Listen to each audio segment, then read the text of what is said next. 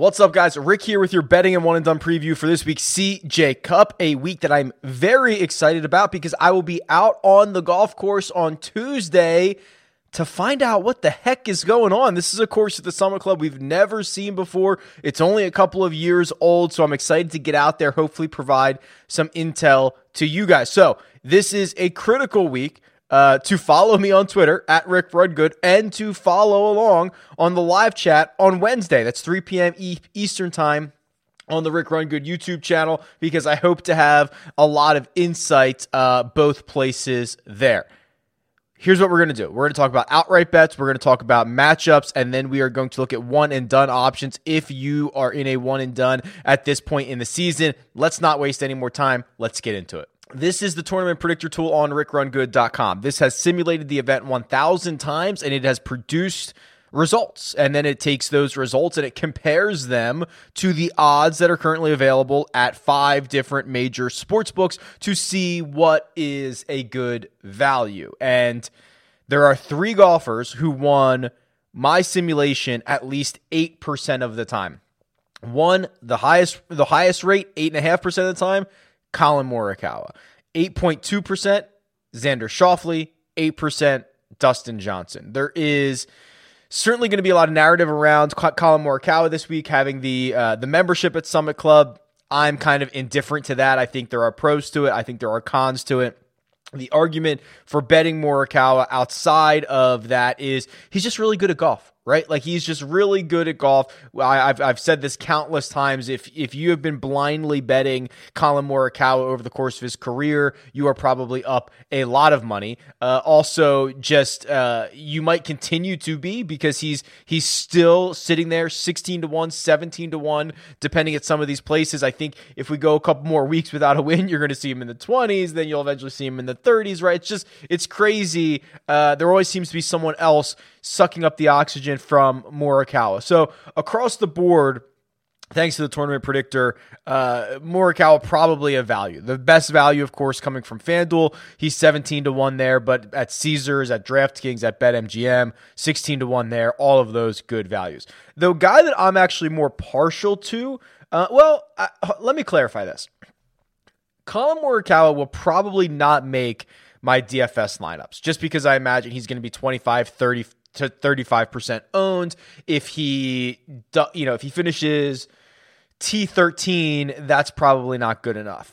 However, Morikawa might make my betting card, right? Because it doesn't matter what the rest of the industry is doing as long as they're not moving the line, right? I don't really care how many other people are betting on Collin Morikawa. So Xander is someone I'm much more partial to for DFS purposes and maybe less partial to in the actual outright betting market.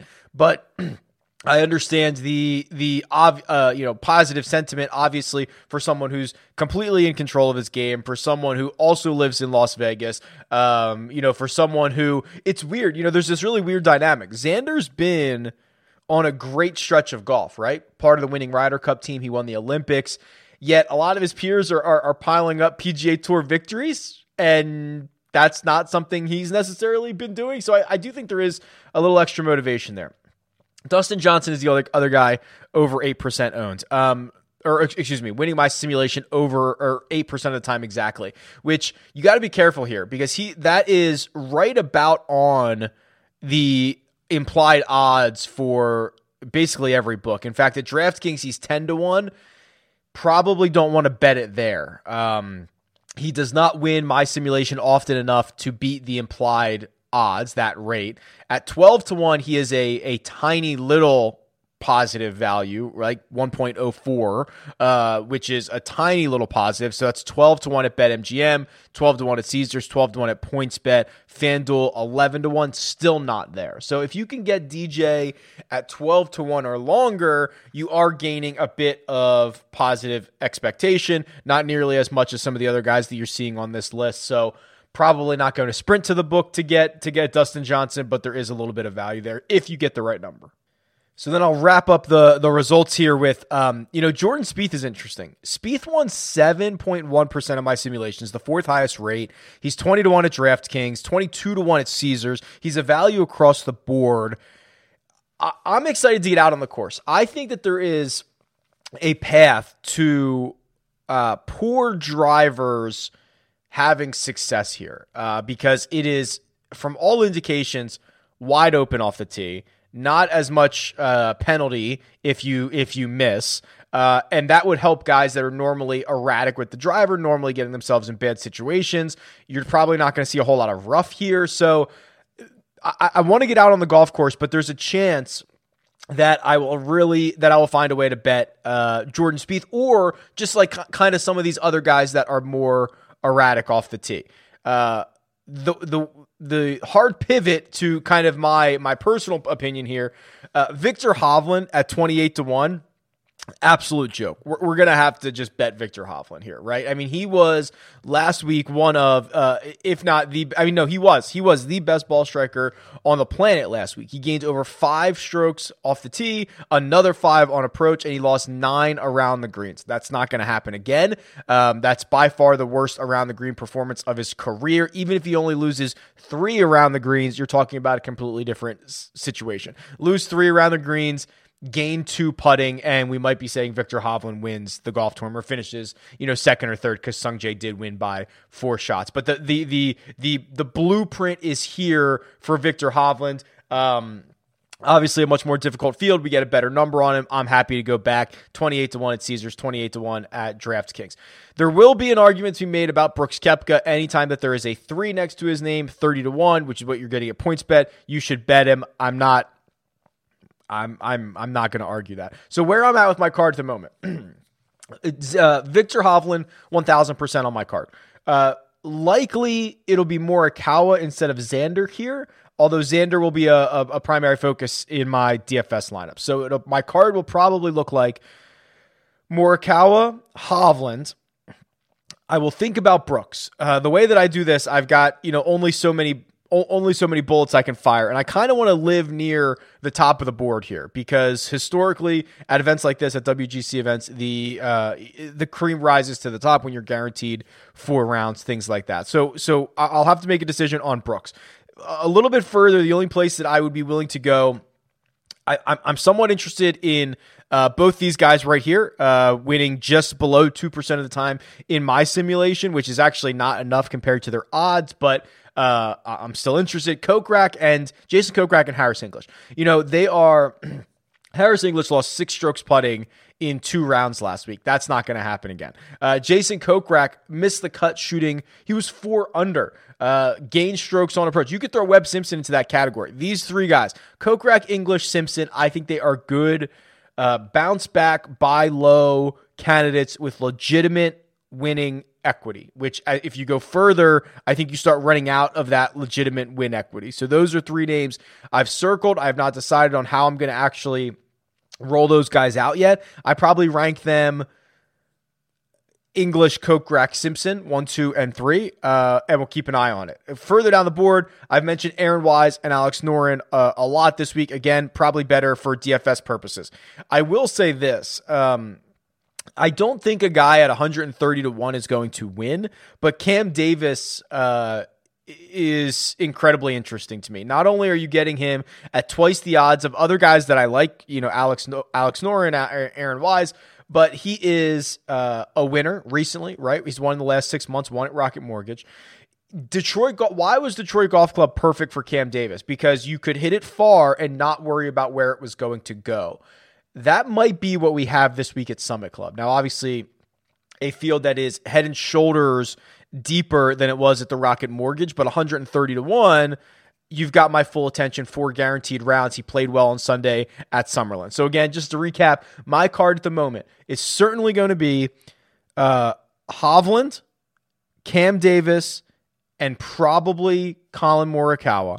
And then I will fill that out with probably 2 of Brooks, Kokrak, English, and Simpson. Probably 2 of them. I won't be able to get all of them onto my card. Hey guys, real quick, not sure if you heard, but Caesars bought William Hill and they have now rebranded the William Hill Sportsbook as Caesars Sportsbook. And because of this, they're going absolutely bonkers outside their mind with promotions. And the big one is that they're offering $5,000 in free bets. That is not an exaggeration. You did not mishear me. $5,000. It's the highest I've ever seen. It is by far, I'm sure, the highest any book has offered since gambling has become legalized state by state. It's absolutely nuts. You don't have to use it for golf. You can use it for whatever. Go to rickrungood.com/bets. See if it's available in your state. I'll keep you updated as more states roll out. I know there's a couple coming on the horizon here, but my goodness, it is something you should definitely be taking advantage of if you have not yet. Let's turn our attention to matchups. And I find this fascinating. First of all, DraftKings has Dustin Johnson in a bunch of different matchups. Let's just run through these. And I think that before I throw these all up, and let me change this since the start of 2021, that's usually a time frame that I like to go with. I have a feeling that the model, so what you're looking at right now, the head-to-head matchup tool on rickrungood.com, it looks at the running strokes gains for any two golfers. You put in any time period, and it pumps out the likelihood that one wins over another. I'm almost certain Dustin Johnson is going to be a dog to basically everyone here. He has not had a good year. It took, one Ryder Cup to get him back to the top of betting boards.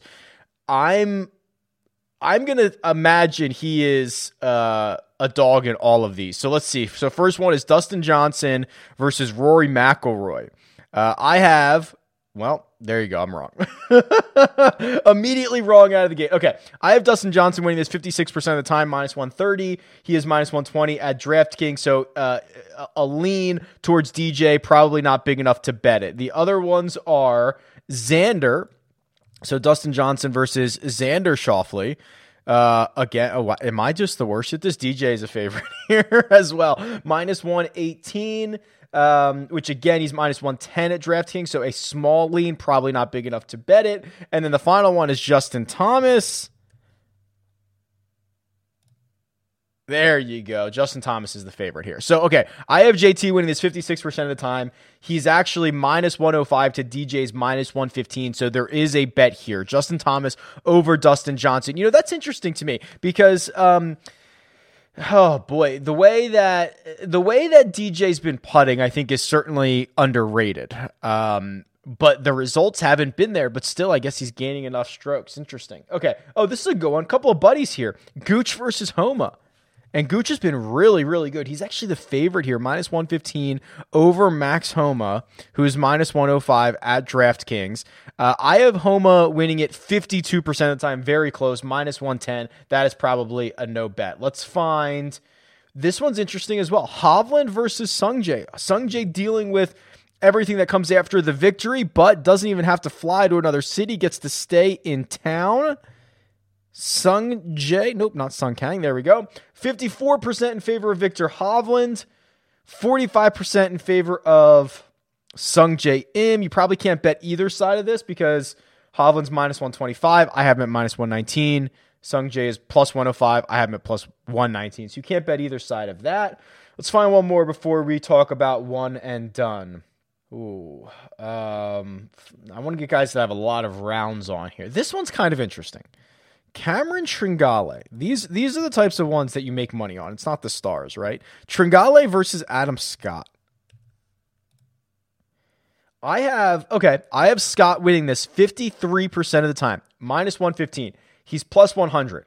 Cameron Tringale at DraftKings is minus 120, and I have him as the dog here. So I think the two bets we found were Justin Thomas over Dustin Johnson and Adam Scott over Cameron Tringale. Those would be the areas that I would go to. Let's talk one and done quickly. I know a lot of you, I know a lot of you are still in one and dones. Like, I know we're in the swing season and most of them are going to start in January, but the amount of messages I get, the amount of tweets I get, I know a lot of you are still playing one and dones.